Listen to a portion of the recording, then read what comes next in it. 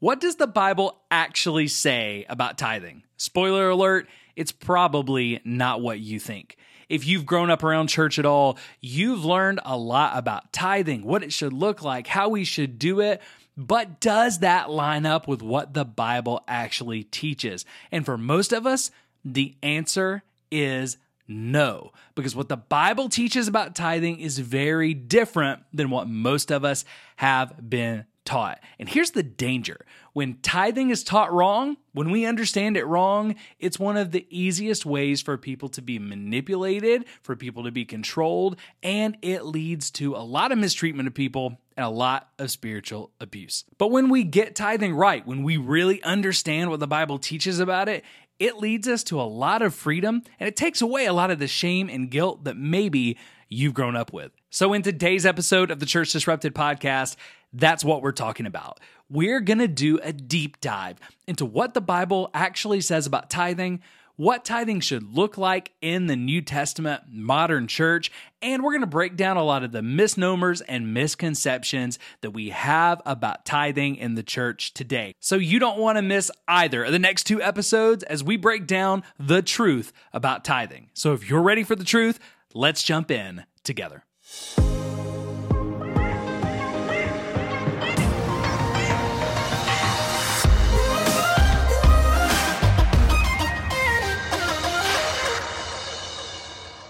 Hey, one more note before we get started. We did have some technical difficulties on this episode that we did not realize were going on until after we were done recording. They mainly affected the audio. So we've done our best to doctor that audio up, but we didn't want to have to re-record this whole conversation because it was a powerful conversation. So I want to apologize in advance. The audio is not up to its normal quality, but if you'll bear with it, this is still a fantastic episode that you don't want to miss. So with that out of the way, let's jump in and get started. All right, guys, welcome back to the Church Disrupted podcast with your host, Jeff Cochran. I'm here today with Vicky May and Buck Fleming. And I guess it's the first time y'all have done a podcast together, right?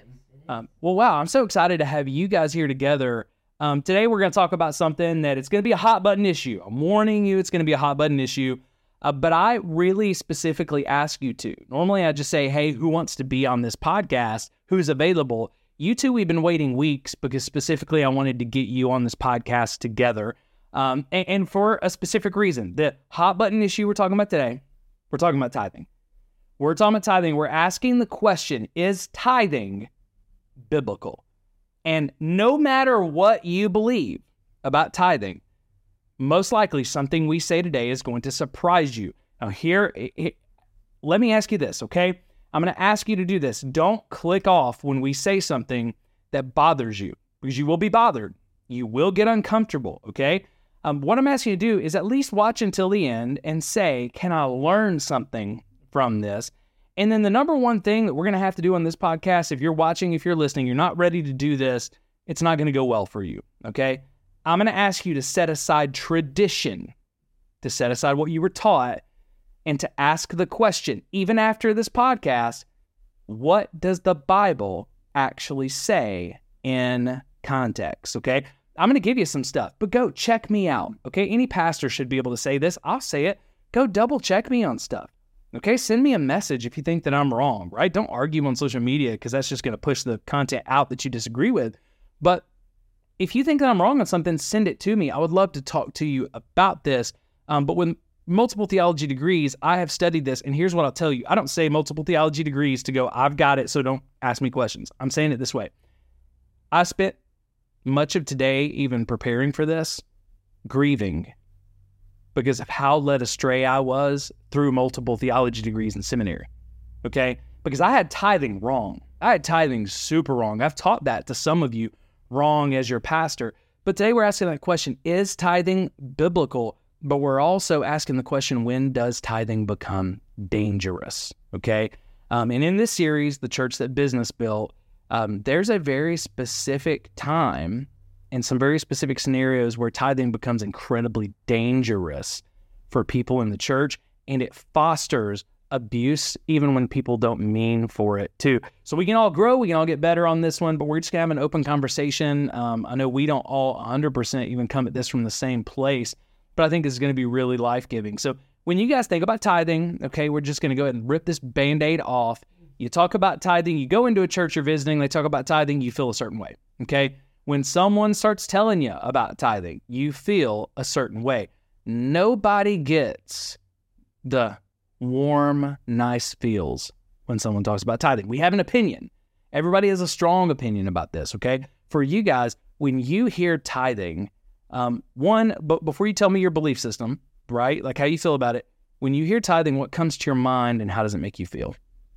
When I hear tithing, I feel joy. I mean, and it's so, but like I literally my attitude is I get to give, and so to me it feels joy because it's a place that, in my pursuit for success and pursuit for financial success as a business owner, for me, it's been something that it allows me to recognize it allows me to disconnect the money from my heart. And so when I hear about it, I'm like, heck yeah. But I know that's not everybody's response. Yeah, that's probably not your average response, but it's an awesome response. And I love that, right? Is it any different when you're in a church that you're not used to and a pastor starts talking about tithing? Do you think anything different or do you get the same level of excitement? Well, I've got a tendency to think about me more than I do. That's fairly human. Yeah, but I'm saying when I think about how it affects me, so, I love the church, like the church, the universal church, the Big C church. No, yeah, the Big C church, not necessarily church. I'm going to stop there. But anyway, but I love the church and I realize it does take money to do ministry. For sure. And I want to support ministry. I want to support people that have dedicated their lives to following the gospel and to preaching the gospel and to serving others. So it's a conversation, and I mean, this conversation is a conversation that needs to happen. Yeah. And so I think that one of the part of the problem with the American church is there's a lot of problems, but part of the problem with money is that first off, people are too attached to money. Yeah. And we're not just attached to money like as people who tithe, who need to tithe to get over that. Yeah. We're too attached to money as church leaders. Yeah. And, so it goes both ways. It can get in our heart both ways. Yeah, it absolutely does. So I think we are a very monetary-based society. And so I think we are too attached to money, and then we want to. So I think it's an issue that needs a lot of depth and a lot of conversation, or a lot of deep conversation, because I believe that when we're filled with the Spirit, when we're filled with joy, that it's not that God is owed my 10%. I'm kind of getting into my thoughts about it now, but don't go too far. Yeah, but anyway, so I understand that the churches have to talk about it, and so I go with that understanding. And so a lot of times when I listen to a pastor speak from the pulpit, I call them monologues. When I listen to the pastor monologue from the pulpit, I try to listen more for what the Spirit is saying to me, more than what's He saying to me through the person that's speaking. Yeah. Instead of, oh my gosh, what is the heart here? What is His? So I guess I'm not prone to offense. Yeah, in that way would be my short answer. Yeah, no, you don't get offended super easy at all, which is funny because there's some people who think like everybody on the podcast is just super offended, and you're one of the least offendable people that I know. Yet you're also very quick to go, well, that doesn't line up with Scripture. I've got a issue with that, right? But you don't get offended very easily. So, and I hope that you guys are hearing this even in the start of this podcast, first person. You're not against tithing. You're for tithing. You get excited about tithing. That's important for us to know. Okay, yeah. Vicky, when you hear tithing, because again, we all come from different backgrounds and experiences. When you hear tithing today, what does it make you think? What does it make you feel? I'm glad that you started because, of course, I feel joy. and I have felt joy, but, and I think that is key here. But I can tell you that there has been times that I have not. I feel, coming from certain churches that I have attended in the past, that when you hear it every Sunday, almost like it's like just thrown down your throat every service, every Sunday. And it's almost like, here it comes again. And here it comes again with, and I'm like, okay. So, and it almost makes you feel guilty or angry, or because it's like, again, you question the part of the... I don't even know if it almost does. And just from conversations we've had, to be completely candid, because we always want to be honest with you guys, it does make you angry. It does make you, feel those. And it's not that I don't want to give. I want to be a giving person. It's in my heart to help people. And you're one of the most generous people. Like, your heart is generous. It's not even in the amount you give. You and your husband are very generous people. So you're not angry that you're having to give. No, that's not it. That's not it at all. It's the approach in how they make it feel like you were supposed to, and the way it's done. And what is that? They being church leaders? Yes, church leaders. That is, as the church entity, not the church, the big C church. That's all I'm talking about here. So, it's a hard place, and then I question, where's that money going? Are they really using it the way they should be? Well, okay, if I give with my heart, then I don't have to question that. It's on after I let it go. It's up to them. That's between you and God, and so you go through this. There's a lot. It gets a little mucky. It's like a wrestling match in your own head and your own spirit. So, it makes you feel some pretty tough things, some conflicting things, like joy and sometimes anger and frustration and fear and excitement, right? And I'll say this, because there's people who are listening and they're going, okay, Vicky, that's the way I feel about it. There's also people who are listening who go, okay, these guys aren't just going to trash tithing. Buck likes tithing, so there's some people getting on board with us right now. But I'll say this, and this is going to probably make some people angry, and that's okay. I think it is valid. So we've been conditioned, and I think one of the biggest issues with tithing is that we've been conditioned how to think about it. And it's very hard to read the Bible about a topic we've been conditioned on and read the Bible fresh. Because no matter what we see, we're seeing it through this lens of my whole life I've been taught this one thing. And my whole life I've been taught that, hey, the first 10%, the first fruits, go to God before you do anything else, before you even cash that paycheck. You're already setting aside your 10% for God. And in my ministry career, I've heard from mentors that I love and respect, hey, 10% is where you start. So 10% almost feels on the verge, tithing itself feels almost on the verge of being disobedient. Like, oh yeah, tithing is just something that I do, So for a long time, because I was conditioned, I felt the same thing you were feeling. And here's the conditioning I heard come out, okay? And I'm just going to throw this out there because there's people feeling the same way on both sides of this, pro and against. When we ask the question, where is this money going to go? Because the reason you're asking that question is because things like the Miracle Offering documentary that we did, stuff like that, we know via documentation that a lot of this money's not going to the right places. Most churches, I think, are handling their money really well. They don't have hardly any money, so it's easy to handle it well. But we also know there are always big churches, medium-sized churches, even small churches that misappropriate funds. So because you've experienced that, you've seen that in places, things that you felt like were misappropriation, you ask the question internally, where is this money really going? I don't want to give if this isn't going where I think it's going, right? And what you said, I think, is so true of many Christians. Well, I shouldn't feel that way. I shouldn't feel that way because if I'm trusting God, then it's on God. And when I give it, then it's on God and it's on them and it doesn't really matter. And it's because we've been told that. And so the conditioning part of how I get it is one, I've been conditioned too. I was a pastor who got talking points from other pastors. That's the talking point when someone says, I'm just not sure about where the money's going. I don't feel comfortable giving all of my tithes and offerings to this church. And I really believe this. I just want to give people permission.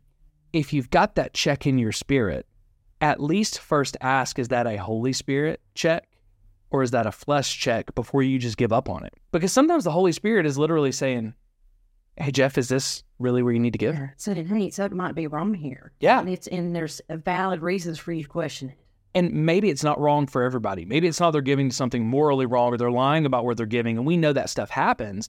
But maybe it's just the Holy Spirit going, no, I've got something else for you. So at least let's ask, could this be the Holy Spirit, right? But I also think this. I think God has given us wisdom, and if we see things and he's given us a check in our spirit, and we go, well, it's just on them, Lord. I honestly think, I think in heaven we're going to say a lot of things. Well, Lord, that was just on them. I was just being obedient. And he's going, no, I gave you wisdom. I convicted you.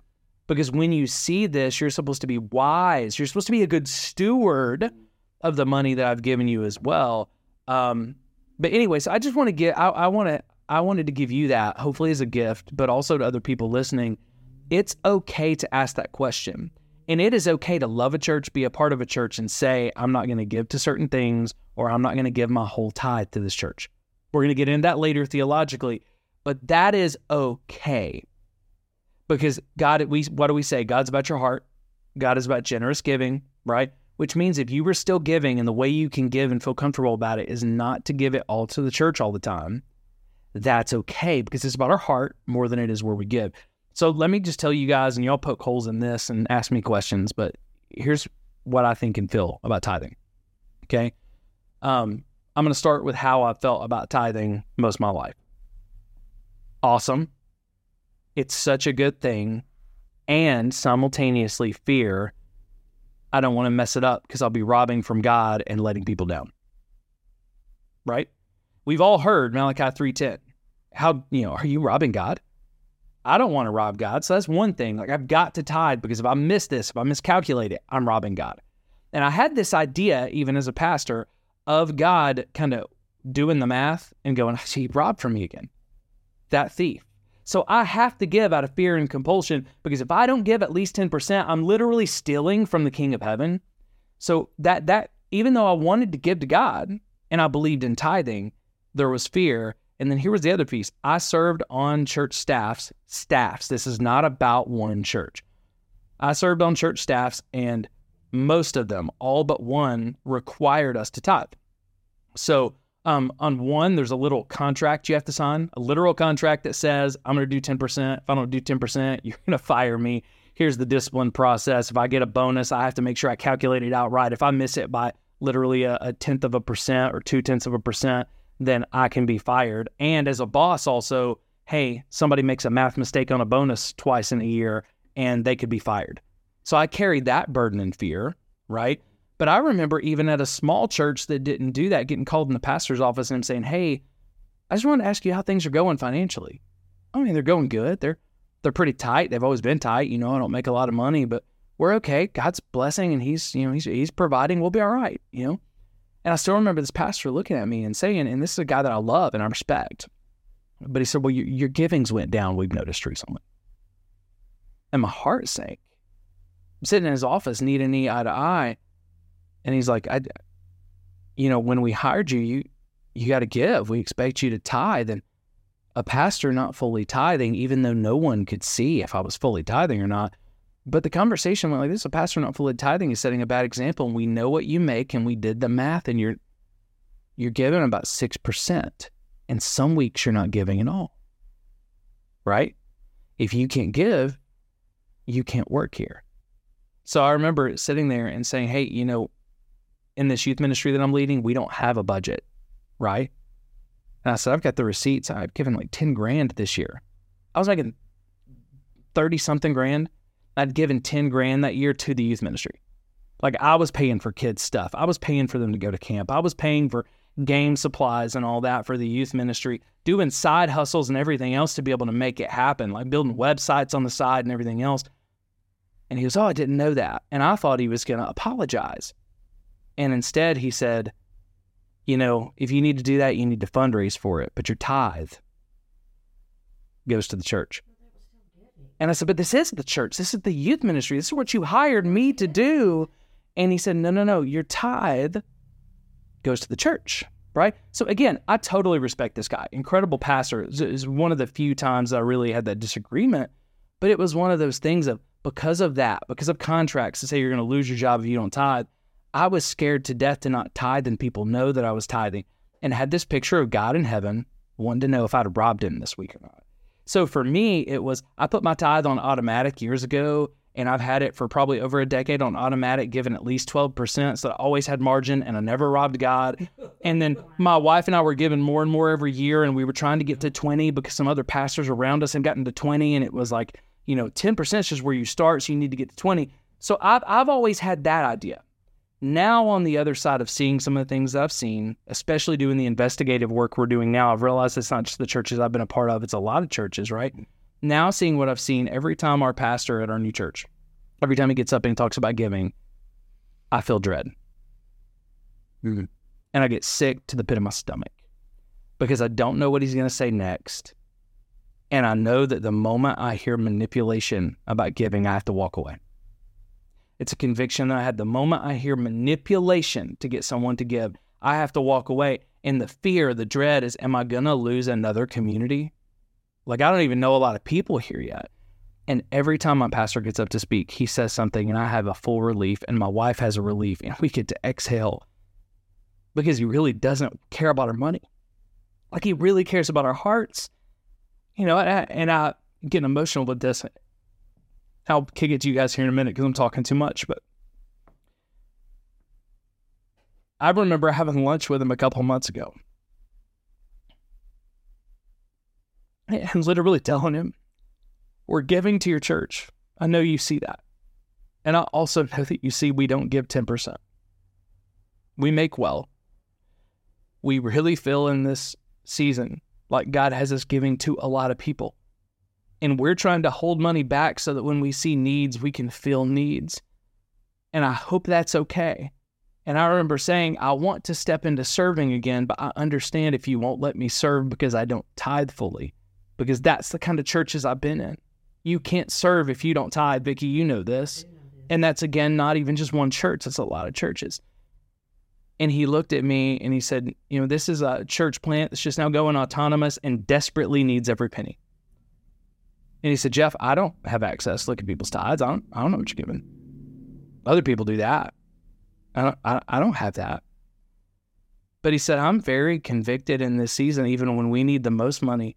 Who am I to tell people they have to give 10% to my church if God is saying, hey, your neighbor needs a roof, go put a roof on their house? I don't want you to have to say, God, I can't be obedient because I gave $13,000 to the church this year because I gave extra in that special offering, right? But that emotion you guys just saw, it happens on the inside every time a pastor gets up and talks about giving because I've seen it wielded as a weapon, and now I'm getting to watch refreshingly as someone says, hey, if you want to join us on the generosity journey, that's great. If God's calling you to give somewhere else, give. He doesn't talk about a percentage, but he simply says, but wherever you're at, will you give? Will you look for opportunities to be generous? And so I say that because I know there's a lot of people listening who also feel that dread when they hear tithing. And usually the people I've met that feel the most dread are some of the most generous. But they've seen it weaponized or they've had it weaponized against them, and they're just scared of the heart behind it. So when you guys think about other people, you've had conversations with other people, you got people who believe in Jesus, people who don't. When other people hear about tithing, what do you think the general Christian or the general non-Christian, what do you think people think of when we start talking about tithing in the church? What do they think? What do they feel? Man, most people, if we get into that conversation, they just think the church is after their money.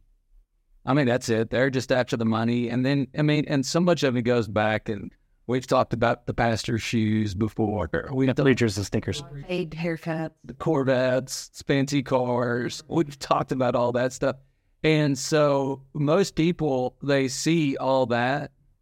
And so they think churches are just after their money, Which is so sad because 80% of people in pastoral ministry make less than the average person in their community. Yeah. It's just a certain amount of CEO pastors who are misappropriating funds who make everybody look bad because most churches aren't just after your money. They don't have any anyway.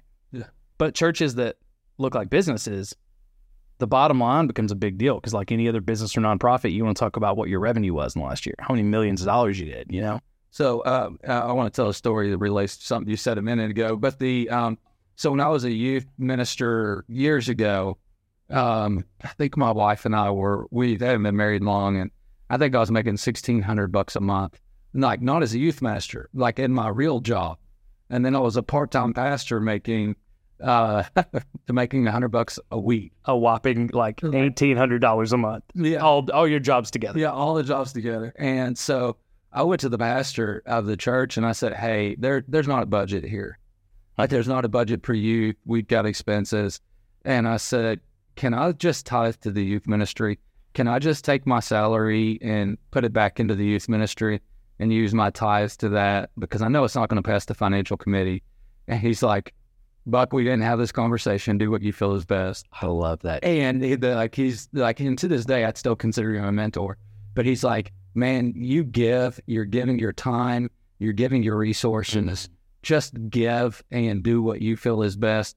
We brought you on to lead this ministry for a reason. And anyway, so I was relating to your story in that, and just a different experience I had in that. Yeah. Two pastors who both love God, man, both incredible men, both like, and again, even the pastor I was talking about, he's one of the better pastors I have. So I'm not hammering him at all. That's how he was taught, right? But two very different experiences from two men that both loved God. And part of it is because of our understanding of tithing, not just our understanding of tithing, but the pressure that comes to pastors with tithing. So, Buck, for you think the average person, though, you start talking about tithing and what they think is the church just wants my money. The church just wants money. Yeah, that's it. I mean, just about everybody I talk to thinks that, if you talk about the church just wants money, they're just trying to, to get money from people. And, because, most people look at the organization at the church as business, as a for-profit business, that gets, benefits because it's a religious organization and that they're just trying to get money. And and a lot of that's because we've started thinking of church, even people who don't go to them, we start thinking of church as that mega church, that celebrity pastor that Mm-hmm. All right, so Vicky, what about you? Yeah, so on the other end of the spectrum here, because it seemed like where we're going here is I just had a conversation last night with a friend of mine, and we had in the past attended church together, and we were talking about tithing, and we were talking about how, and because she's a seasoned Christian,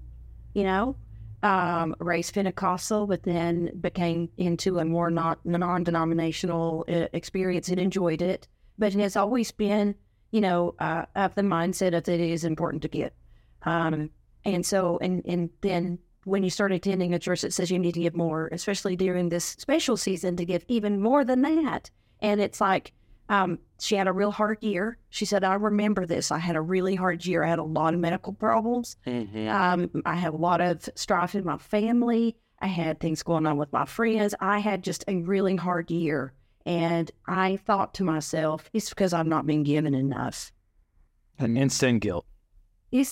I am being burdened because I've not been tithing enough and I've not been giving back and not being generous. And do you know how that really gets translated? God is mad at me because I robbed from him. Yep. So now he's against me. I literally had someone on social media the other day, and it wasn't about tithing, but he literally said on social media, he said, I'm beyond God's grace. There is no salvation for me. Mm. And my heart broke. And I just said, brother, I don't believe anyone's beyond salvation. I pray that you see the mercy and love of Christ. And here was his next response. He said, no, you don't get it. I paid for an abortion. And then my son died. And I begged God for a year to heal my son, to save my son. And when my son died, I knew it was because I paid for that abortion. And my heart is breaking because I know he's not ready to hear it from me. I know I can't force it on him. But I'm sitting there going, that's not God. God, even when we do something that is heinous, when we're faithless, he's faithful. He still loves us. He is not going to say, oh, you paid for an abortion. Let me show you. I don't know why God didn't answer your prayer with your kid. But what I do know is God didn't kill your son because your son didn't die because you didn't give enough, right? But that's the same line. That's like that same line of thinking, just not on steroids. Back it off a little bit. And, I didn't give enough. Malachi 3:10, I robbed from God, and I had the worst year yet because I robbed from God. Now, in the Miracle Offering documentary, because you talked about, the special giving seasons, giving above and beyond. If you haven't watched the Miracle Offering documentary, you can click here and you can watch that. I highly recommend it. You may have to watch it in a few sittings, but fantastic. I'm very, very proud of that documentary. But there was a person on there who said, gosh, we gave $50,000 one year. Another one said we gave over 50% of our entire income one year. And those were the worst years of business for one of those couples' lives. Right? So you can have a year where you've given more than you've ever given. It's the worst year of business financially. And you can have a year where you didn't give and it was the worst year of business because, like, there's other things involved in that. It's not based on how much you're giving. No, and that's the thing. It's like, well, but they're so trained to think that the more I give, the more I'm going to receive back. And while the Bible does say we'll reap what we sow, right? We have, to an unhealthy degree, tied that to money in a way that now we're fearful of our Father. We're fearful of Abba if we don't give enough. Mm-hmm. That's not everybody. Everybody listening, that's not you. But that happens. Totally get that. Yeah. So for me, like as I was listening to you talk a minute ago and everything else, and you just mentioned fear, I think that I've just personally refused to respond to fear in any way in my life. So, or guilt. Guilt and fear are two of those things that when I feel them creep up, I just reject them. And I reject them quickly. Mm-hmm. And because maybe I'm sensitive to them and I've been captive to them a lot in the past. Yeah. So if I feel like someone's trying to use guilt on anything, the answer is automatically no. Mm-hmm. If somebody tries to invoke fear to get me to do something, answer is automatically no. Like I just refuse to bow to those tactics. And so I think that's one of the reasons why for me I have a lot of freedom in giving is because I don't respond to manipulating.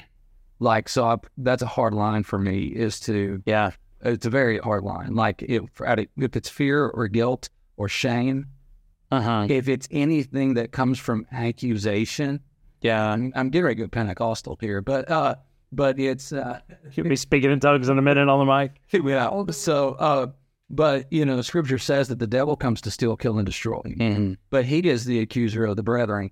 And so, anytime I feel accusation, fear, shame, guilt, condemnation, any message that brings any of that, like if I'm sitting in a pulpit listening to a message about anything, and those are the emotions that I'm handling, I have been known to get up and walk out. That doesn't mean you won't come back to that church. You just know you are so healthy in that way, but you've done the work. You've done the work from talking to people who are, trained in psychology to even, I know you're doing some work with Rob Scott right now on the forgiveness link. You've done the work to get to that point, right? For a lot of us, we haven't done that work, but, we know that Scripture says for the most of us that, hey, therefore there's now no condemnation for those who are in Christ Jesus. But we also don't know the difference between conviction and condemnation. So yes, God will convict us when we're not being generous, and it'll sound something like this. Hey, Buck, buddy, God bless you. You saw that need. You could take care of that. Come on, man. You know you can do it, and I'll take care of you. It's like a pull, reminder of who you are, but it's a gentle pull while also being, firm. Condemnation is, I can't believe you didn't give to that person. What if that homeless person dies in their sleep tonight? Mm-hmm. Because you didn't give. That's condemnation. Now there's a whole breadth of in between there, right? But condemnation is always a pull to be who you are, to trust God for who He is, right? Yeah. So we don't know that difference. If someone hasn't done the work, and man, I'm telling you, I say this so much. I haven't said it in a while, but if you're not in therapy, I recommend therapy for everybody. A lot of people will go, Jeff, I'm not ready for therapy. And that's why we have partners like Rob Scott and the Forgiveness Link, like Dustin Stitt and the East Tennessee Mentorship Association. Because if you're not ready for therapy, go talk to one of them, right? Find something you can do. But if we don't do the work, those things will hold on to us. So I'm so glad to hear that you've gotten free of that, because a lot of us haven't. And for me, I don't respond to the fear and the guilt and the shame and condemnation anymore. But when I hear it, because I hear so many stories of the damage it's done, I can't be a partner with it because of what we're doing, because the way I'm trying to protect people, my justice button, I can't be a part of it, which is why I had that fear of walking out for good. Yeah. And that's so that's kind of where I was coming from even in that earlier, is that I just, it's just, I rebuke fear, I rebuke that, I rebuke accusation. Yeah. And that's just, something that we do in our life. Even, well, yeah, I'm not gonna get into that. Yeah, there you go. no, man, I get it, and it's good, and perfect love casts out fear, right? So when we know Scripture, right, we can get to that healthy place. But also when you're trying to weigh Scripture, if there's no condemnation for those in Christ Jesus, perfect love casts out fear, right? He is faithful even when we're faithless. But we've also got Malachi 3:10 ringing in the back of our head, and it's like, oh, but I robbed God. And I'm really pissed when people rob me. Like when people steal from me, I want to punch him in the mouth. Does God want to punch me in the mouth? Is God pressing charges this time? Right? Like it goes through our head because we got these conflicting Scriptures. So I want to do this. Yeah. I want to hear from each of you if you're comfortable. You don't have to share anything that you're not comfortable with. But, Buck, I know that you got some stuff that you want to share. Vicky, I don't know if you do or not. Totally fine. We're going to get into we're going to ask 3 questions today. I'll go ahead and tell you where we're going. We're going to ask, what does the Bible say about tithing? We're going to ask, what does church history tell us about tithing? And then we're going to ask, what do honest pastors, when they're not in front of their churches, say about tithing, right? That's what we're going to look at today. But before we get there, because of course my views on tithing are going to come out by the end, but are there any views you guys have of tithing that you just want to share before we get started? Because we don't all share the exact same view. I think we get to a similar place.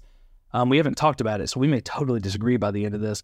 But I know a little bit, Buck, of your view on tithing. Is there any part of your view on tithing that you want to share with people as they're listening before we look at this and we tear apart some preconceived notions? Just anything that you want them to know? Okay, so for me, my understanding of Scripture is it's 10% of your increase. And so, which increase is not income. There's a big difference between gross receipts, pre-tax, post-tax, all this other stuff. Like, as a business owner, you start breaking down, and my increase, I might have a lot of cash flow, but there's a difference between cash flow and increase. I'm a business consultant. I work with businesses. You just look at their revenue. It's like, oh my gosh, they did like 5-6 million this year. And then you take out all of the loss and taxes and everything else. And you're like, they didn't make any money. They made less money than, a normal person working a normal job. So for me, it's just, so I'm like, okay, if the biblical tithe, and it's the Old Testament tithe, let me qualify that. It's not in my opinion, it's not the New Testament. You got to be careful there. The social media keyboard theology warriors will come after you. They're coming after me hard already for separating Old Testament and New Testament tithe tangentially. So, so I would say to them, okay, bring me 10% of the increase of your herd. Bring me 10% of the increase of your grain, but bring me your agricultural tithe. Don't leave out 10% of your wine because it was in there and I want 10% of your wine. I'll take 10% of your wine. So, but they're giving you 100% of their wine on the comments. Anyway, but it's increase. That's the thing. And so it's not, but by the time most people pay their bills, there is a decrease. Look at the rise in consumer debt. Look at all these other things. All we can see is decrease. And so, but it's really 10% of your increase. And because when you're giving an agricultural tithe, right? So if you got your herd, for instance, if you're giving an agricultural tithe on your herd and your animals, if you tithe on the total number every year, like you're not going to have enough animals to keep making an increase, right? But it's, hey, how many? Because some years that herd's going to have more babies. You're going to have more sheep babies. You're going to have more cow babies. You guys know how this works, right? That's how an increase works. With your crops, there's, every year is an increase, right? Every year there's an increase because you start from zero, but there are years that I have more of an increase than others. What I can't do is I know how much my family had to have to live on last year.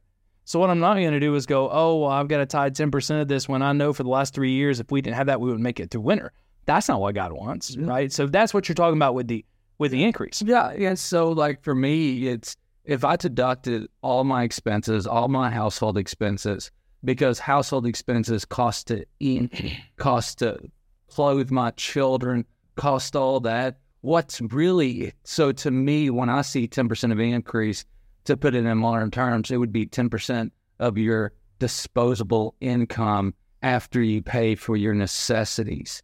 That's the way I actually see it. Now, for my personal conviction, So That's just the way you see Scripture. That's not necessarily what you're getting. so. But your thought is, just to clarify this, like you make $5,000 more as a household than you made last year, but you also had twins. You're saying your biblical understanding is, hey, they would actually probably give less this year because they didn't really have an increase. They had a decrease. Well, it's not even an increase in your income. It's how much did you make on top or beyond what your expenses. Yeah. It's like, But the reason why I'm asking that question is so I'll give you a real life story, right? And I think this person would be fine with me saying this. I won't give their name. But I had someone who reached out to me. They knew we were doing the tithing episode, and they said, hey, I've got to know what the Bible says about tithing. I'm conflicted. I need some input. I need some wisdom because here's what's happening. Basically, there's a medical issue with my kid, some stuff that insurance isn't covering. I'm going to be spending so many $1,000s a month for the next 12 months out of pocket to make this happen. I have to do this for my kid.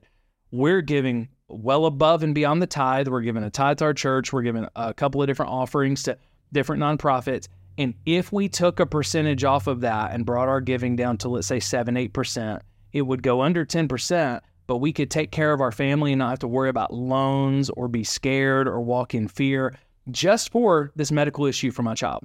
But we need to do that for 12 months. But is God going to be mad at me? Am I going to be being disobedient? Am I going to be unfaithful if my giving dropped to 8%? Right?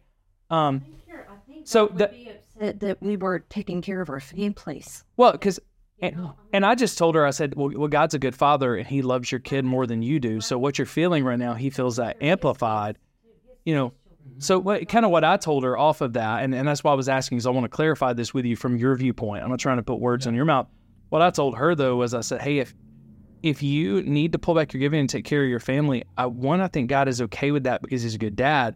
I said, but here's the thing. If you ever see a need that you feel called to fill, whether you have the money or not, if you feel called to fill it, because God will take care of you. But if you don't feel the conviction when you pray about it, that I have to keep it at 10%.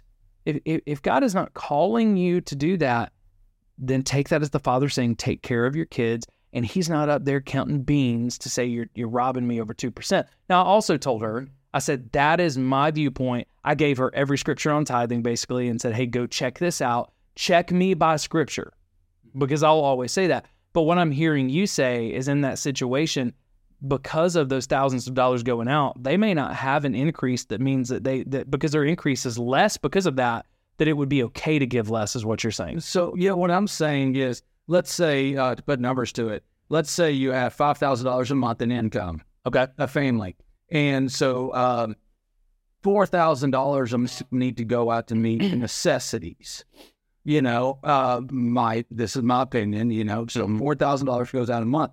So that increase is how much are you increasing per month? Which would be $1,000. Which would be $1,000. So you would give 10% of the 1,000. So your bottom line tithe would be $100. $100 a month. So, but then if you have a medical bill that's $1,200 a month, you have no increase. You don't have enough to cover your needs and the medical bill. You have a decrease in your net value. You have credit cards is what you have. Credit cards, and you have debt. So you're taking on more. So that's a decrease. And so that's my opinion. So personally, so then you go to Malachi 3:10, and, you've talked about the first, Malachi 3:10a, but 3:10b, or maybe it's the next verse. Test me in this. It says that, but it's not just that. It says that your tithes rebuke the devourer. So to me, giving to the storehouse is an act of monetary spiritual warfare. So the reason why that sounds so Pentecostal. Yeah, there you go. I'll start thinking, But the act of tithing, according to Malachi 3:10, it's do not rob God, test me in this, that kind of stuff. I'm going to fill your coffers, all that. That sounds great. But you know what I found in my life, and this personal testimony about it, is it seemed like every time I turned around, there was a car breaking down. Every time I turned around, the HVAC system was going out, or then there was this bill or that bill. And so then I'm like, you know what? Scripture says that my tithe rebukes the devourer. And there was one guy that I used to listen to that he said every time he gave his money to the church, he'd scream, "Destroy hell!" As he put his money in the offering bucket. I bet they loved that. I hope it was during a prayerful moment. Yeah, but like he'd scream it out in the church. Take this, hell. Yeah, this. Suck on this, Satan. By the way, if anybody can send me a video with them putting money in the plate and yelling, "Suck on this, Satan." I'll give you $100 just to be nice, man. First person. So my conviction is my conviction in it is that, to me, giving is spiritual warfare for my financial well-being. And so that's one of the reasons I have joy in giving, is because I believe, not that I'm robbing God, because I believe there's all kinds of grace for that, right? I believe that we're in the age of grace, that grace covers a multitude of sins. It's not because of that. It's not because of anybody. It's that, to me, that's an act of spiritual warfare. And so I give joyfully, and I give, and I wouldn't attend a church personally if I didn't trust their finances. And so I have to be able to trust finances before I get it. And that's part of me. I can't trust them with the gospel message if I don't trust them with finances. I can't trust my children to sit in their youth groups if I can't trust their finances. So if I'm in a situation where I'm not trusting someone's finances and their ability, that I better not be putting my kids in the children's ministry. Because that's far more valuable than my measly little tithe that I give. And I think, so there's an important, I think, delineation there. I think that's important for someone when they say that, to say, if I don't feel comfortable, I don't need to be here. I think it's very different when a pastor who's upset you're not giving, or when you have a question. Like, because I've seen this happen a lot. Someone has a question, and really all they want is the pastor to put them at ease that you are being transparent with this money. I just need to make sure. And instead of giving an answer, a lot of pastors will go to, well, if you can't trust us, you need to find a church you can trust. I think, coming from the other side, that's a little damaging. Now, you can get there, but that shouldn't be your go-to. Your go-to should be, let me help you understand this. Let me help you get there. Let me help you grow, right? Does that make sense? Like, I think it's one thing for us to say it. It's another thing when pastors weaponize it, because then it's like, well, hey, if you can't trust us, you need to find another church you can trust, because it's all about giving. It's all about trusting God with your money anyway. That's what leads to that guilt and shame that Vicky was talking about earlier of, well, man, if I trusted them, I wouldn't ask these questions anyway. And I'll always say this: it doesn't matter what denomination you are, it doesn't matter what version and brand of Christianity that you are, any pastor, any priest, any bishop, whatever, should be okay with questions. Okay? Because the number one requirement of a pastor is to be above reproach, and I say this all the time, we can't be above reproach if we're not willing to be reproached.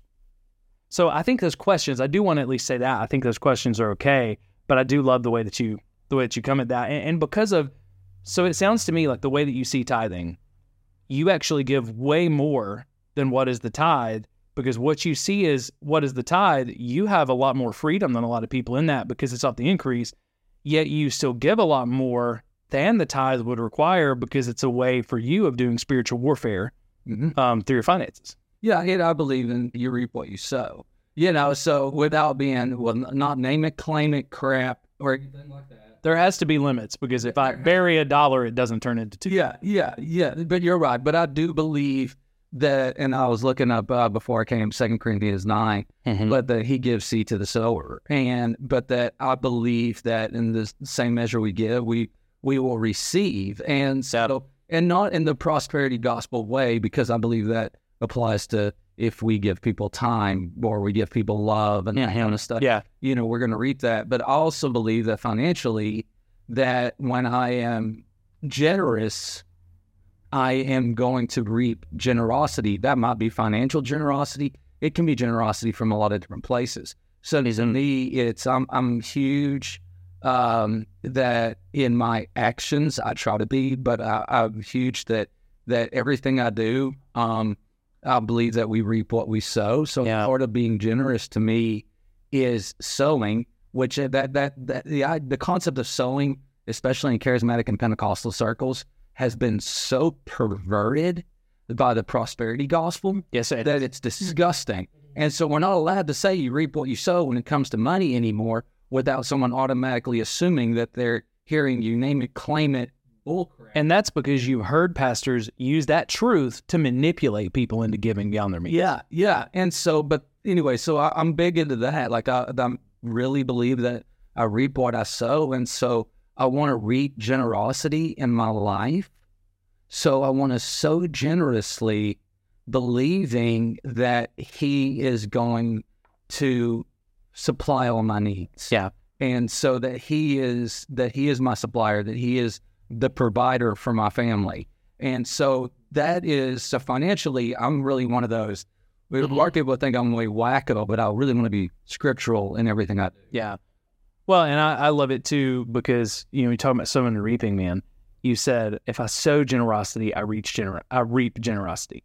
What you didn't say was, if I sow $5, I reap 5 more. That $5 and 5 more back. We don't always reap. When we reap what we sow, you don't always reap what you gave financially. You reap it in other ways. Like, and Candace and I are in the best place financially that we've ever been, right? And we are still giving very generously, but we're walking on blessing on blessing on blessing right now, like ridiculous. And, man, this is the first time I can't tell you what percentage of my income I'm giving, because what we're doing is just giving when there's needs. We give some to the church and we give when there's needs. And I think we're probably giving more, but I don't know. I don't know what the percentage is. And that has been so freeing to me, because I can tell you, I can tell you the years we gave 18%, and the year we gave 16, and the year we gave 17, and the year we gave 13 because it was bad and I felt disobedient, right? This is the first year I haven't known that, and I don't care to know. I just want to be generous. Right. And so what you're doing for all your haters is you have sown love and generosity into this community around Church Disrupted. You've sown generously into that, and you're reaping a harvest of generosity and love back. Now, the other people have hate in their heart, but you know what? It's the wheat and the tares. They're going to be plucked out. And so no, that's not witchcraft, me saying that before somebody says it is. But, they have to examine the fruit of their own sowing. And if they're sowing hatred and bitterness and rage and anger, man, I'd hate to reap that harvest. And we do. So it's the law of sowing and reaping is not about what I give, I get in return as far as like the dollar amount. That's where it's been perverted. It really is. I think a lot of what we've sown is time into people that, not just this, time into people that no one will ever see this on a camera this year, right? Mm-hmm. But I'm sowing this too. And then, Vicky, I know you got something you want to say. I just realized as you were saying it though, Buck, I'm sowing freedom. Yeah. Freedom to be generous without looking at the number and without comparing it to last year or comparing it to who I used to be or what other people give.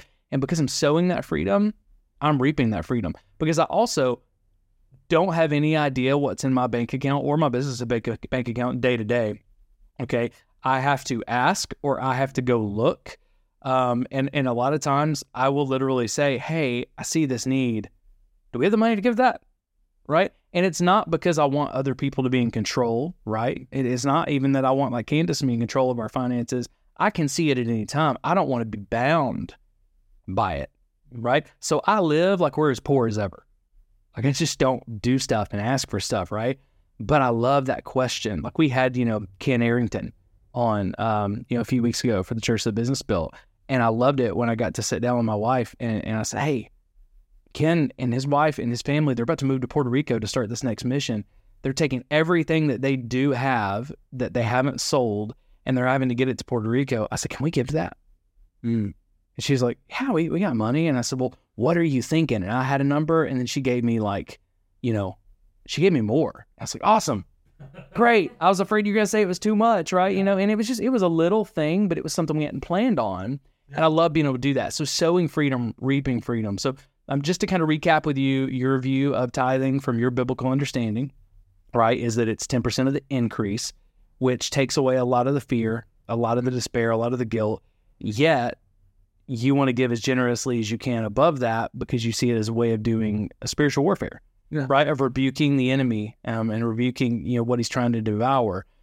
Vicky, I look like you had something you want to share. I do, because it's all tied to what you all have been talking about. So, because I was sitting here thinking, what are my views? I know sometimes it feels like obligation, and I hate to say that word, but not in a bad way, not in a bad way.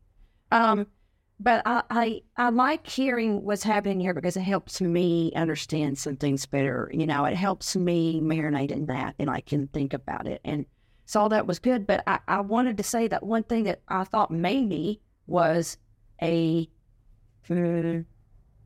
not as popular thought about being generous, because you bring out generosity, not just tithing, but of our time, is not serving generosity. Yeah, I think it is.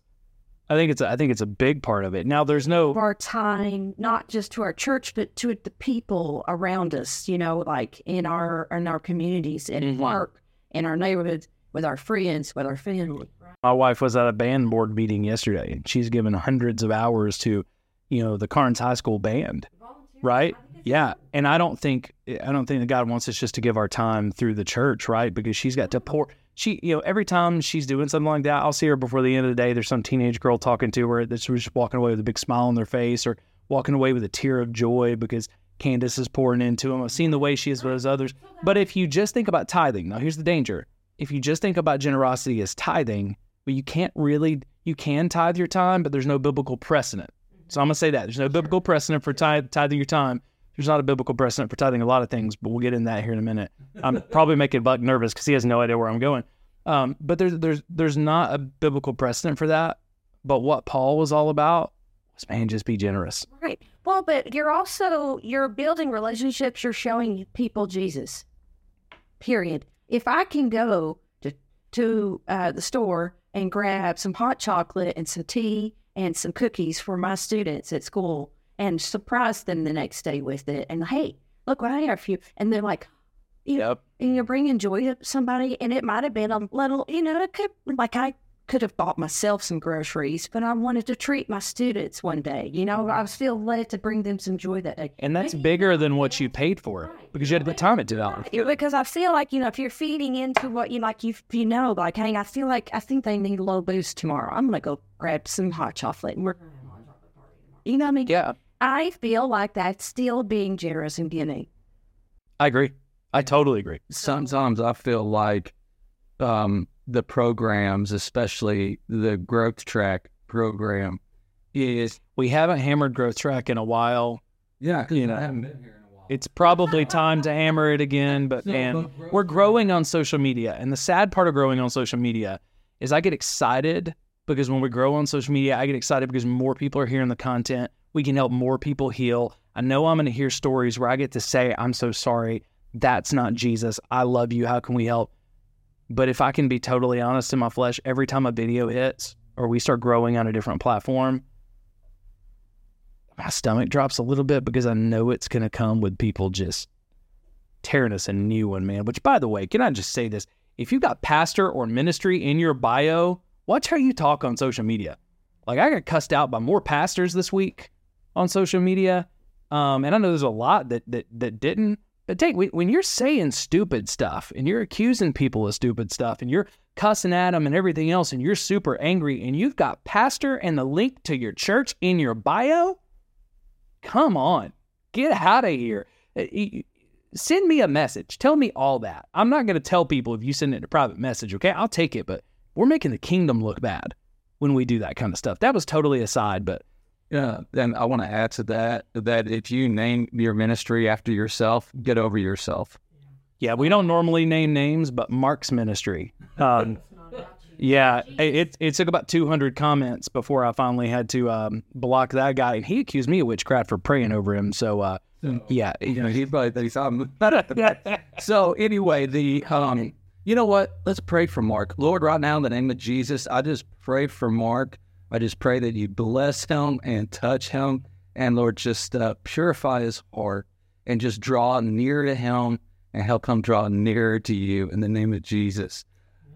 Yeah, and Lord, I really do pray for Mark. Like, there's just so much anger there, and as much as I got frustrated with it, Lord, I just pray that you give him joy. He can hate me all he wants. I'm okay with that. I get it, Lord. But I just pray that you give him joy this week because I can tell he loves you. I can tell he's putting a lot of time into ministry, yet the anger just raged. And, Lord, forgive me. I probably shouldn't have named his name. Not naming a full name, but even his account. But God, just help us, everybody who's listening, everybody who's watching, help us to represent the kingdom well on social media. And when we don't, to own it and to simply say, my bad, that wasn't Jesus, and I can be better. It's in Christ's name. Amen. So Can I stop and say, we did not plan that. That is not for show. That's how we operate. But I know someone's going to be like, oh gosh, they just did that for show. No, that's how we operate. And the moment you said, let's pray for Mark, I'm like, oh crap, I don't want to pray for Mark. That means I need to pray for Mark, right? And I was convicted. And by the time it got to me praying, it's like, I really do feel bad. I'm just, still holding this bitterness from yesterday over, it's so silly. So back to growth track.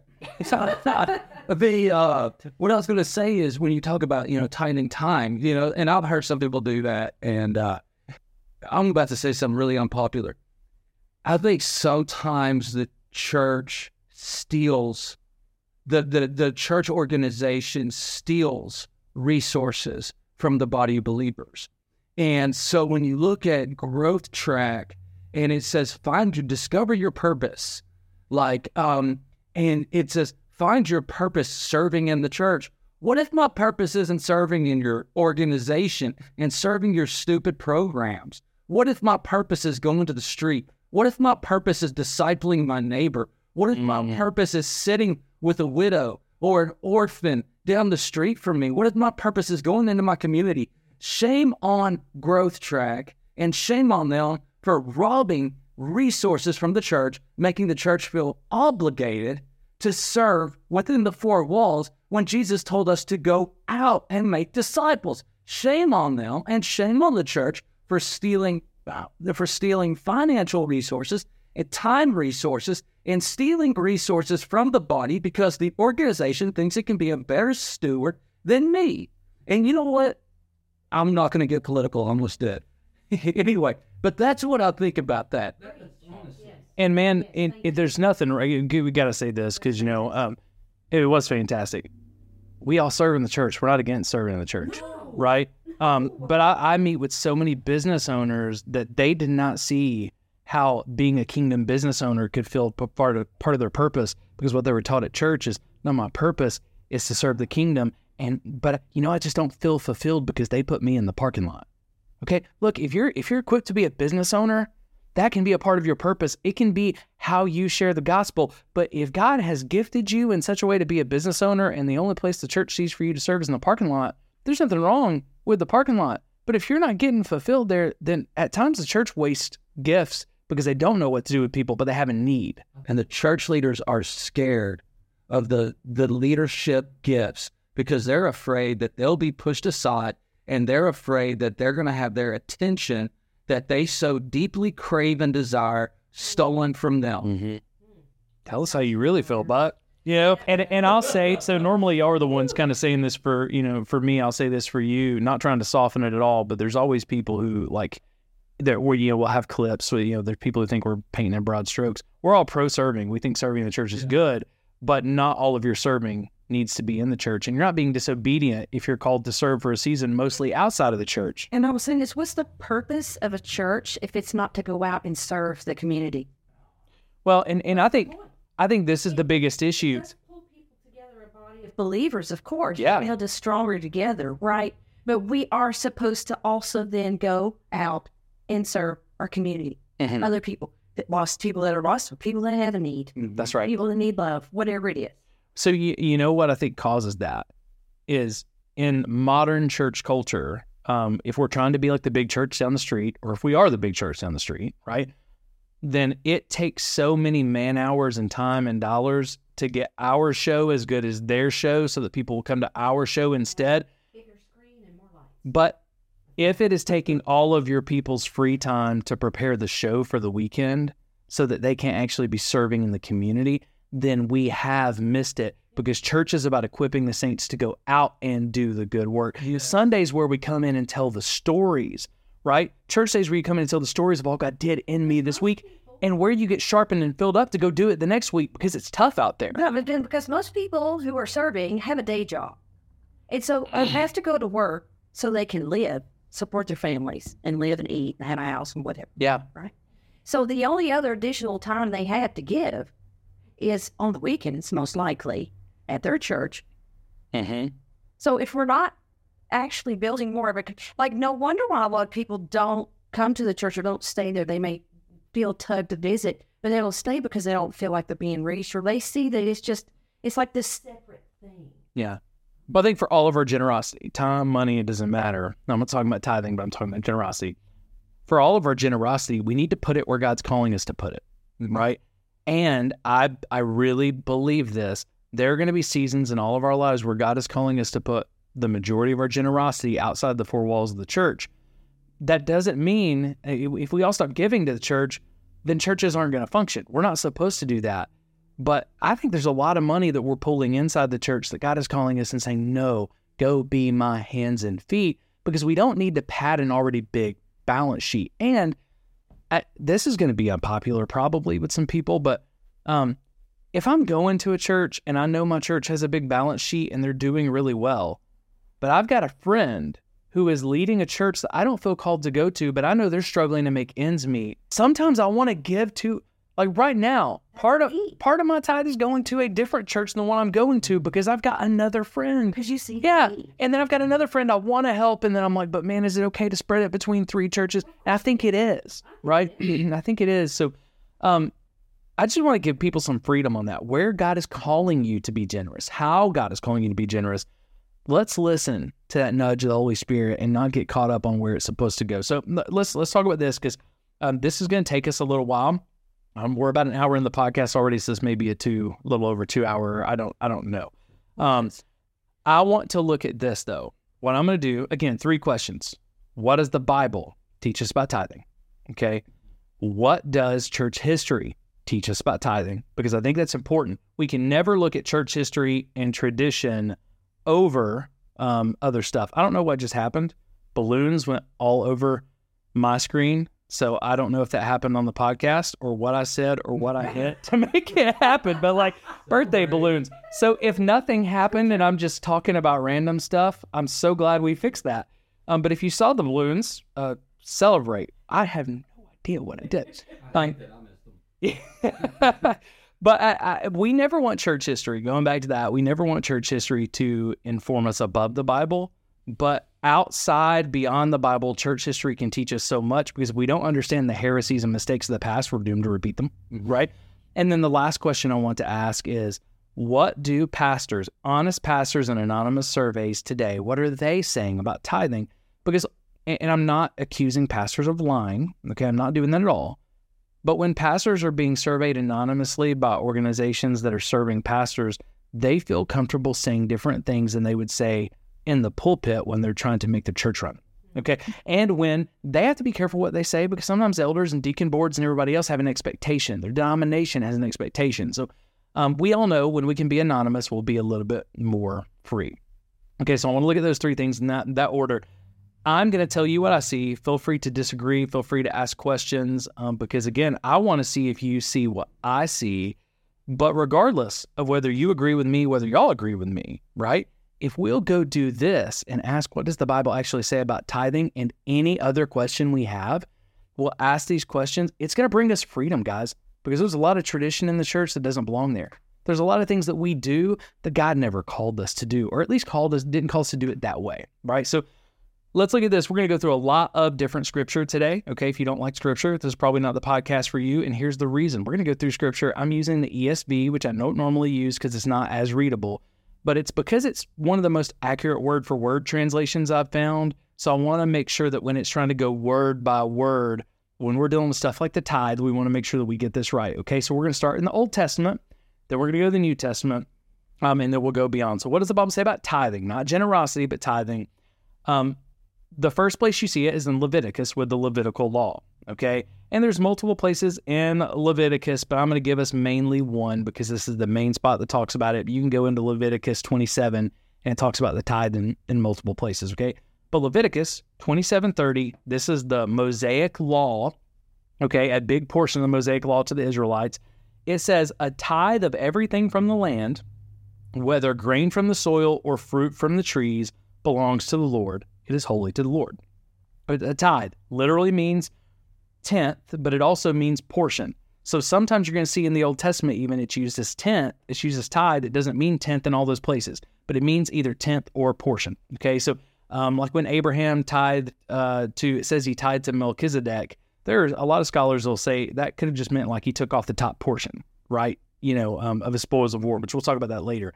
But Leviticus 27:30, a tithe of everything from the land, grain, soil, fruit, trees, it belongs to the Lord. So we take that as a tenth of what you grew, right?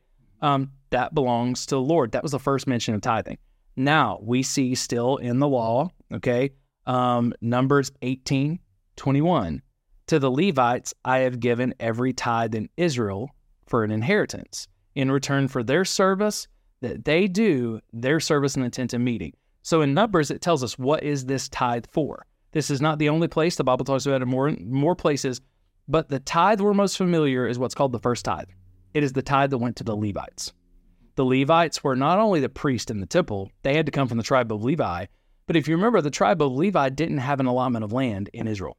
The tribe of Levi, they kind of had an area they lived that they didn't own. They couldn't grow crops. They didn't have everything that everybody else had.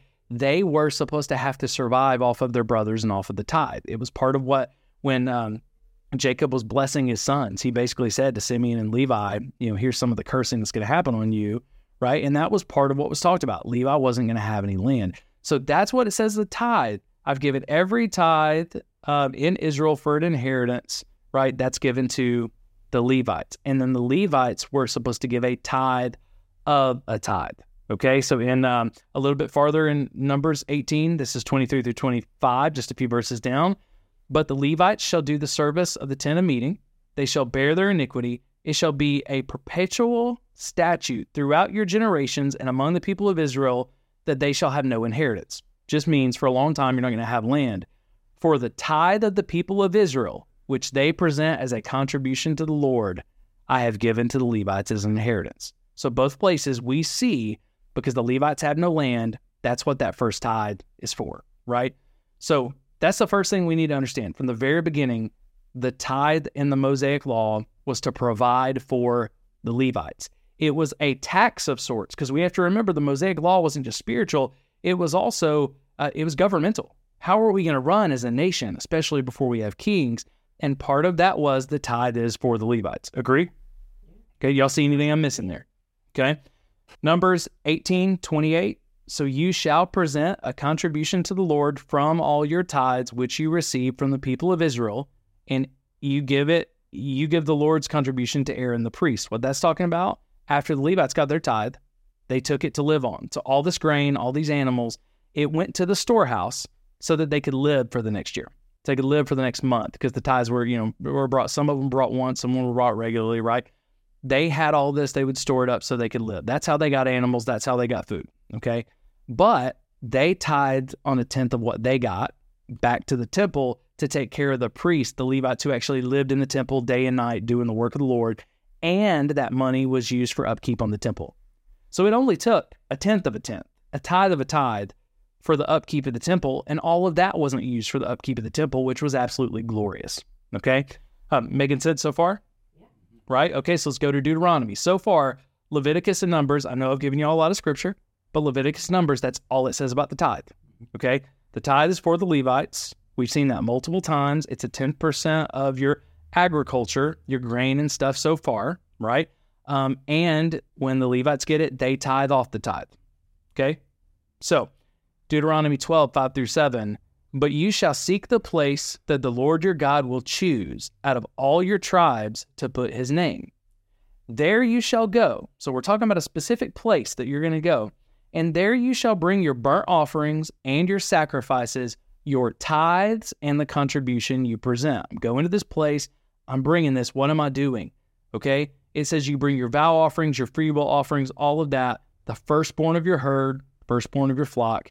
And there you shall eat before the Lord your God, and shall rejoice, and your households, in all that you undertake in which the Lord has blessed you. That tithe was for a meal. And if you actually read farther, it was a meal with a Levite from your town. It was a reminder that the tithe was for the Levites. And you would go have this meal with a Levite, right? Deuteronomy 12:11, it's talking about that again, going to that place that you choose, bringing your tithe, right? It continues to talk about that all through Deuteronomy 12. This is a different tithe than the tithe of firsts. It still involves firsts, but it's a different tithe entirely. It's not bringing it to the storehouse. And you're actually preparing this meal. Now, let me see, Deuteronomy 12:16-18, still talking about this kind of similar thing. Only you shall not eat the blood. You shall pour it out on the earth like water. You may not eat within your towns the tithe of your grain, your wine, or your oil. So he's telling them, hey, don't eat that inside of your town. Remember before he was saying you'll go to this special place, right? So you want to eat this special tithe meal outside of your town, outside of that place. But it says, let me see in verse 18, but you shall eat them before the Lord your God in the place that the Lord your God will choose, you and your son and your daughter, your male servant and your female servant, and the Levite who is within your towns. And you shall rejoice before the Lord your God in all that you undertake. It's literally, all of Deuteronomy 12 is talking about a tithe that is used for a meal in a special holy place with a Levite from your town. Because what was the tithe for again? The part of this is a ceremonial reminder of who it's for and what I'm giving for, right? Deuteronomy 14, it kind of moves on a little bit, and it's just talking about the tithe. It says, you shall tithe, 14:22-23, you shall tithe all the yield, going back to increase. You shall tithe all the yield of your seed that comes from the field year by year. And before the Lord your God, in the place that he will choose and make his name dwell there, you shall eat the tithe of your grain, your wine, your oil, firstborn, all of that. 24, and if the way is too long for you, this is important. This is the first time the tithe is going to talk about money at all in the Bible. The money has only been grain and wine and oil and animals from your flock. And if the way is too long for you to that place where you're going to have the meal with the Levite, right? If the way is too long for you so that you are not able to carry the tithe when the Lord your God blesses you because the place is too far from you, all right, then you shall turn it into money and bind up the money in your hand and go to the place that the Lord your God chooses. Okay, so here's what he says. If the journey's too far, you can actually convert, basically sell what you were going to bring. You sell it for money, and then you take that money with you. Here's what happens next. And spend the money for whatever you desire. Oxen or sheep or wine or strong drink. I love that. Strong drink, right? Whatever you want, whatever your appetite craves, the ESV says. And you shall eat there before the Lord your God and rejoice, you and your household, and you shall not neglect the Levite who is within your towns, for he has no portion or inheritance without you. So the only time the tithe has talked about money so far, we're in Deuteronomy, and he says, okay, if you need to, you can convert this to money, but you don't just go take it to the temple and drop it in. No.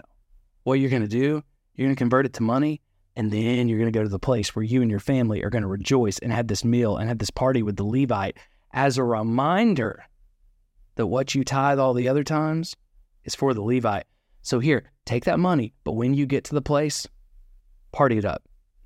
Buy what you want. Buy everything with that money that you can because that was your best, right? Buy it, the strong drink, whatever your appetite desires, and you rejoice, you and your family, and don't neglect. Do you believe this version of that scripture because that doesn't say strong drink? No. The scriptures doesn't have a Baptist version. You know, there's a lot of wine in there. Is that not cool though? The first time it ever talks about money, it lets you convert it, but you're supposed to convert it back to grain and crops and food and drink. And it's a celebration, but it's a celebration that's a reminder that if I don't give this, here's who goes without. But it's also, if that's my tithe that I'm going to take, it's for me to go and partake in with a Levite. Mm-hmm. Like, it's not just for me to go say, here's your tithe, Mr. Levite. This is me going and partying it up with the Levi. And that's Reading and knowing. Well, it's a reminder to know that that's where my time goes. Well, because if we don't, it becomes legalistic. Man, I always have to take this 10th and my best, and it's becoming legalistic. No, it's not, because you're literally caring for your brother. But that's not 10%. That tithe right there isn't necessarily 10%. It's not. Because you're not going to spend 10% of your yearly, let's say, increase or yearly harvest on one meal with one person. You're not. With one person's feed. You're not. And some theologians actually think that this was more than just for that meal, but it was also where you gave an extra tithe toward the feast and festivals, all of the religious feasts and festivals, because, man, the Jews, the Israelites partied up in those feasts and festivals. They spared no expense, you see in Scripture. But whichever it is, however you understand that, it was connected to the Levite, it was relational, and, Buck, you hit the nail on the head. This is going to mess with some people's theology. We've already seen there are two separate tithes. There are two separate tithes. So when we talk about the tithe, when people talk about me about the tithe is 10%, I always go, which one? And I literally had somebody on Instagram the other day, they go, I don't know where you're getting your information from. I said, the Bible and church history, where are you getting yours from? Right? They get mad about it. But before we can agree on anything with the tithe, we have to say which tithe. The Bible talks about more than one tithe. More than one tithe. And this is really going to mess with people when you think about it. This tithe used, even when you convert it to money, you have to spend the money back because it's not about money, and then you eat it. So people want to be, people talk to me sometimes, and you got to be careful when you say I want to do biblical anything if you don't really know what the Bible says about it. Oh, you're going to tithe because it's biblical. Okay, then let's sit down and rejoice with a strong drink and have a party, right? And invite our town Levite. Oh, wait, there's no town Levite? All right, well, let's still have the party. But here's the deal. Scripture says you have to eat your tithe. So if you're tithing money too, eat it. Right now. In front of me. I'll just say, if anybody's struggling to find their time for town Levite, I'll stand in. Yeah, you'll drink the strong drink. I'll drink and I'll eat it up. Yeah. But does that make sense? Yeah. Like, our entire understanding of the tithe has to shift because none of that has to do with money. And again, that tithe filled their bellies. God said, whatever your appetite desires, spare no expense. All right, so Deuteronomy 14, a little farther back. And again, I know that these scriptures are a little boring. That's why we don't read them a ton. The Mosaic Law is not the most exciting thing you'll ever read. But if we're going to talk about tithing, we have to understand what the Bible says about it, right? And so Deuteronomy 14, 27 through 29, and you shall not neglect the Levite who is within your towns, for he has no portion or inheritance without you. That's how it starts, and it's about to take a turn. Why does the law keep saying that? Because it's a constant reminder that all of these tithes so far, both the first tithe, which is 10% of all of your increase, and the tithe where you take your best and have the meal, both of them are a reminder, tithing is for someone. It is for the Levite every step of the way, because they have no portion without you. Verse 28, at the end of every 3 years, 3 years, okay? At the end of every 3 years, you shall bring out all the tithe of your produce in the same year and lay it up within your towns. And the Levite, because he has no portion or inheritance without you, and the sojourner, the fatherless, and the widow who are within your towns shall come and eat and be filled, that the Lord your God may bless you in all the work your hands do. So let's just stop. Let's pause. This is the third tithe that the Mosaic Law has talked about. It's the third tithe. The third tithe is once every 3 years. Not every year, but once every 3 years, you tithe another 10%, the best of your grain, the best of your herds, and you bring it out in the middle of the town. And not only the Levites, but this is called the poor tithe, because it's the sojourner, the fatherless, the widow. They come and get all that they need to fill the gaps. And then God blesses you because you're going to reap what you sow, right? Mm-hmm. That's a third tithe. Now, we don't talk about a biblical tithe in the evangelical church where once every 3 years you bring a special offering and you put it all out there and you go, hey guys, none of this goes to the church, but take what you need. Take what you need. We don't do a reverse tithe where we go, you know what, today we're going to pass the plate and then we're going to pass it again. And the first pass, you put in what God's calling you to put in. And the second pass, you take what you need. If you got a bill and you can't afford it, take it. If you're struggling with groceries because of inflation, take it. Your kid has a medical bill, take it. We don't do that. That was a separate tithe. So when you add all of these tithes together, I'm going to go ahead and tell you, we're already over 20%, although it's not the same every year, but we're over 20%. We're going to be between 20 and 30% depending on the year, right? So the tithe is not 10%.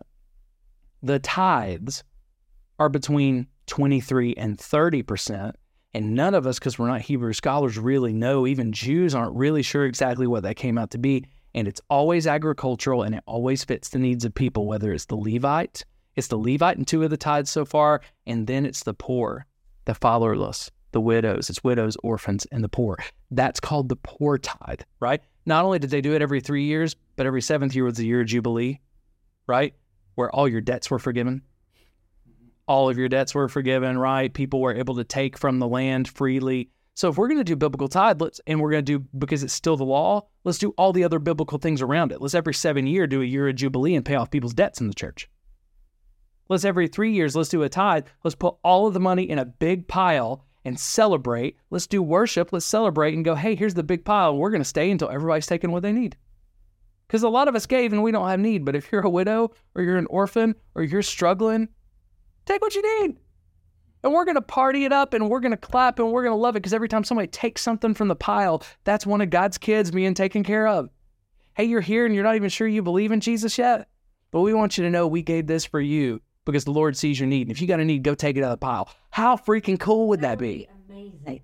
I think it would circle right back to what we were talking about before we even got into the biblical side of this, right? But here we are through Deuteronomy 14. We have got, again, let's just stop and talk about this. 3 tithes. Not all of them are 10%. Not all of them happen every year. And every one of them goes to someone. None of those tithes went to the priest specifically or the temple tabernacle specifically. When the tithe was given, the only thing that was given to like temple tabernacle and the ministry was their 10th they took out of it. Right. I'm taking, because we think about, so much time when you think about the law, you think about the strictness of the law.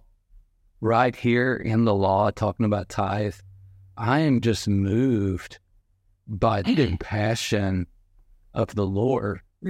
Yeah, for the poor and for the widows and orphans and for those that didn't have an inheritance. Right. So because it continues to repeat, for those that don't have an inheritance, which it identifies those as Levites. That's right. But then it adds in because they don't have an inheritance. And so they have no portion without you. Yeah, they're dependent on the people. Yeah. Is that not a picture of the body of Christ? That's a church-type picture that we find in the law. They are dependent on God's people. Yeah. So I'm just moved by the compassion of the law, which that's not what something you think, but I'm moved by the compassion of the tithe in the law. And that's so antithetical to the way that the biblical, or not the biblical, but the modern day organizational tithe is. Keep talking. So could we pause right there? I think that's important. I was going to ask y'all if y'all saw it this way. I made it this far about 6 months ago in my study and said there is nothing biblical so far about the modern day church tithe. That practice does not match Scripture so far. I don't know if it will as I'm studying through it, right? But so far it does not, because it was always grain and animals. It was never money. It never went to the church unless it was the 10th of the 10th that the Levites gave. It was always for someone doing ministry, right? And it wasn't always a 10th, and some of them didn't happen every year, and there was a lot of moving pieces here, but there was always that compassion. So Deuteronomy 26, it continues. Deuteronomy 26, 12 through 13. When you have finished paying all the tithe of your produce in the 3rd year, this tithe we just talked about, which is the year of tithing, give it to the Levite, the sojourner, the fatherless, the widow, so that they may eat within your towns and be filled.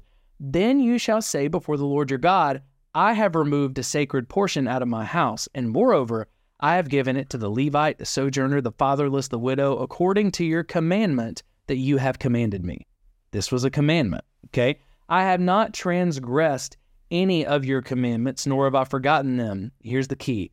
I have not eaten of the tithe while I was mourning, or removed any of it while I was unclean, or offered any of it to the dead.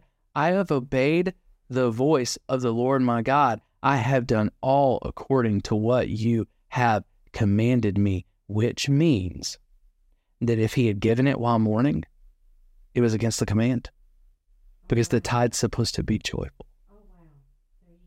He had to literally go and pray. You had to go and pray, God, I didn't give it while I was mourning, and I didn't remove any of it while I was unclean, and I didn't do any of this right. Why? Because he had to say, I tithed when my heart was right before you. I tithed joyfully, cheerfully. The law was to show us a shadow of what was to come. And in Jesus, because of the change we had through the Holy Spirit, we give cheerfully without being told you have to give cheerfully. They weren't allowed to give while they were mourning. Listen to this last part. This is the last part. Look down from your holy habitation from heaven. By the way, I love that prayer. Father, look down from your holy habitation in heaven and bless your people, Israel, and the ground you have given us as you swore to your fathers, a land flowing with milk and honey. The end of this prayer about the tithe, and bless your people, Israel, and the ground you have given them. This tithe, specifically for a Levite, but it was reminded, this tithe, this commandment, the way we do it, it was given to who? Israel. That commandment, let's be very clear here, was not given outside of Israel. It was given to Israel. Are any of us around this table Israelites? No. No. We're Gentiles. And as cool as that is, it's not given to us. Also, if we tried to do it, there are no Levites that can be traced today. Jews who want to be like Orthodox Jews who want to follow the law, they still actually set aside 1/10 of all the crops, right? They set aside 1/10 of the tithe, but they never give it. They set it aside every year as practice, but they don't give it because there are no Levites that can trace their lineage today, and there is no temple. So what we've learned is there's 3 separate tithes. They're not all 10%. It's all produce and grain and animals. It's all tied to people. It's never been money. And when it gets exchanged to money, it has to get exchanged back. And let's be real clear, all of this for Israel, not for Gentiles. Okay. Now, we don't see another mention of tithing because the Mosaic law is ending. That's it. The entire Mosaic law, that's tithing. That is not a lot of verses. Probably felt like it as people were listening to it, but it's not a lot of verses. We don't see tithing again until Chronicles.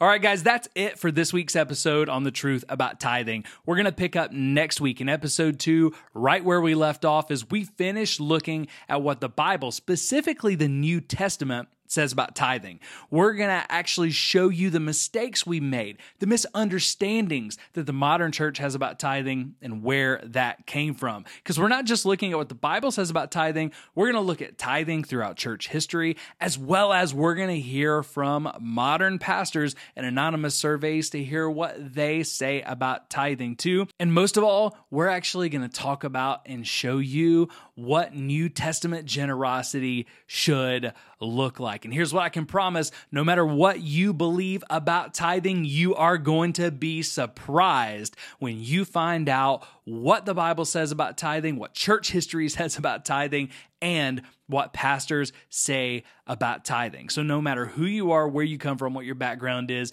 you don't want to miss next episode, because you're going to be surprised. And most of all, I think you're going to be blessed. I think this brings a ton of freedom. But that's it for today. We'll see you right here next week for part 2 of the truth about tithing.